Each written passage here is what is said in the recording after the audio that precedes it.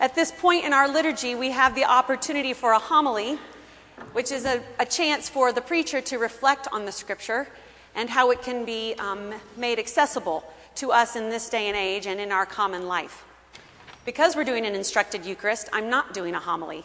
Each of these little points of instruction are taking that place. So following the homily, we unify our voices again and we make a confession of faith in the Nicene Creed. This is one of the earliest creeds of the church, done at the Council of Nicaea in the 300s. And so these words that we say on any given Sunday have been said by the church for centuries. And after we make a confession of our faith, we confess our sins. Throughout the time of the church, it's been understood that a confession of our sins is one of the ways we prepare ourselves to receive what God has to offer us in the Eucharist, which we'll do in a little bit. And so for a long time, practice of confession was a private affair. And people made a point of meeting with the priest prior to worship to confess their sins in order that they might be cleansed and prepared and made worthy to receive the Eucharist. Throughout the practice of that, it fell into an abusive practice. And it was around the time of the Reformation that a general confession done in a corporate setting came into our worship practice. When private confession was made and people voiced specific wrongs they had done, the priest often gave them a practice that they could go and do to remind them of the wrongs they had done and to try to make them right. But sometimes those tasks involved travel or could be risky or just time-consuming. And so the church made it available that people could just give money to the church and consider it all done. That's when it became abused. And so in the Reformation, a general confession was placed in the time of our corporate worship so that we might make a confession together and through that be prepared to receive the Holy Communion.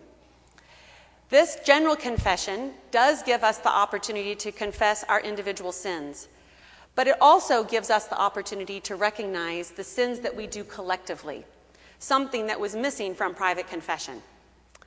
We recognize as we say these words together that we can talk each other into wrongdoings, and that some of those things are things that we've done or that we've not done corporately, ways that we have sinned against God through our actions and ways we've sinned against God through our inaction.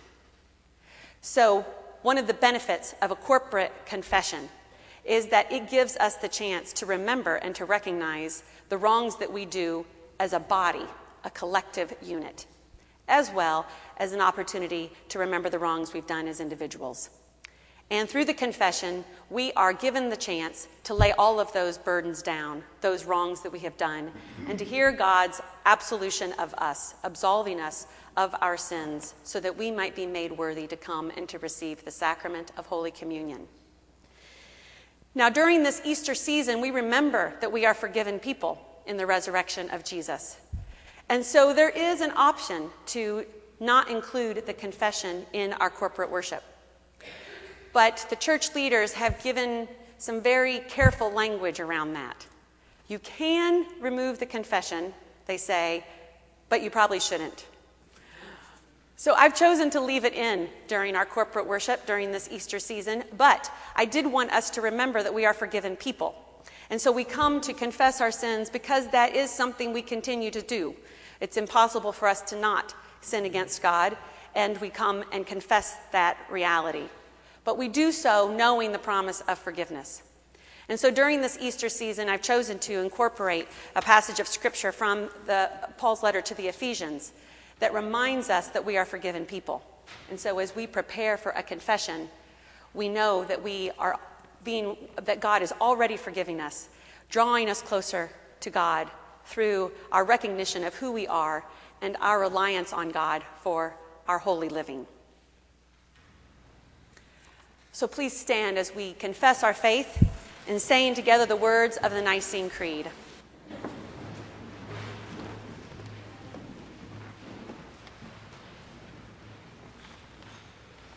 We believe in one God, the Father, the Almighty, maker of heaven and earth, of all that is seen and unseen. We believe in one Lord Jesus Christ, the only Son of God, eternally begotten of the Father, God from God, light from light, true God from true God, begotten, not made, of one being with the Father. Through him all things were made. For us and for our salvation, he came down from heaven. By the power of the Holy Spirit, he became incarnate from the Virgin Mary and was made man. For our sake he was crucified under Pontius Pilate. He suffered death and was buried. On the third day he rose again, in accordance with the Scriptures. He ascended into heaven and is seated at the right hand of the Father. He will come again in glory to judge the living and the dead, and his kingdom will have no end. We believe in the Holy Spirit, the Lord, the giver of life, who proceeds from the Father and the Son. With the Father and the Son he is worshipped and glorified. He has spoken through the prophets. We believe in one holy Catholic and Apostolic Church. We acknowledge one baptism for the forgiveness of sins. We look for the resurrection of the dead and the life of the world to come. Amen. In him we have redemption through his blood, the forgiveness of our trespasses, according to the riches of his grace that he lavished on us.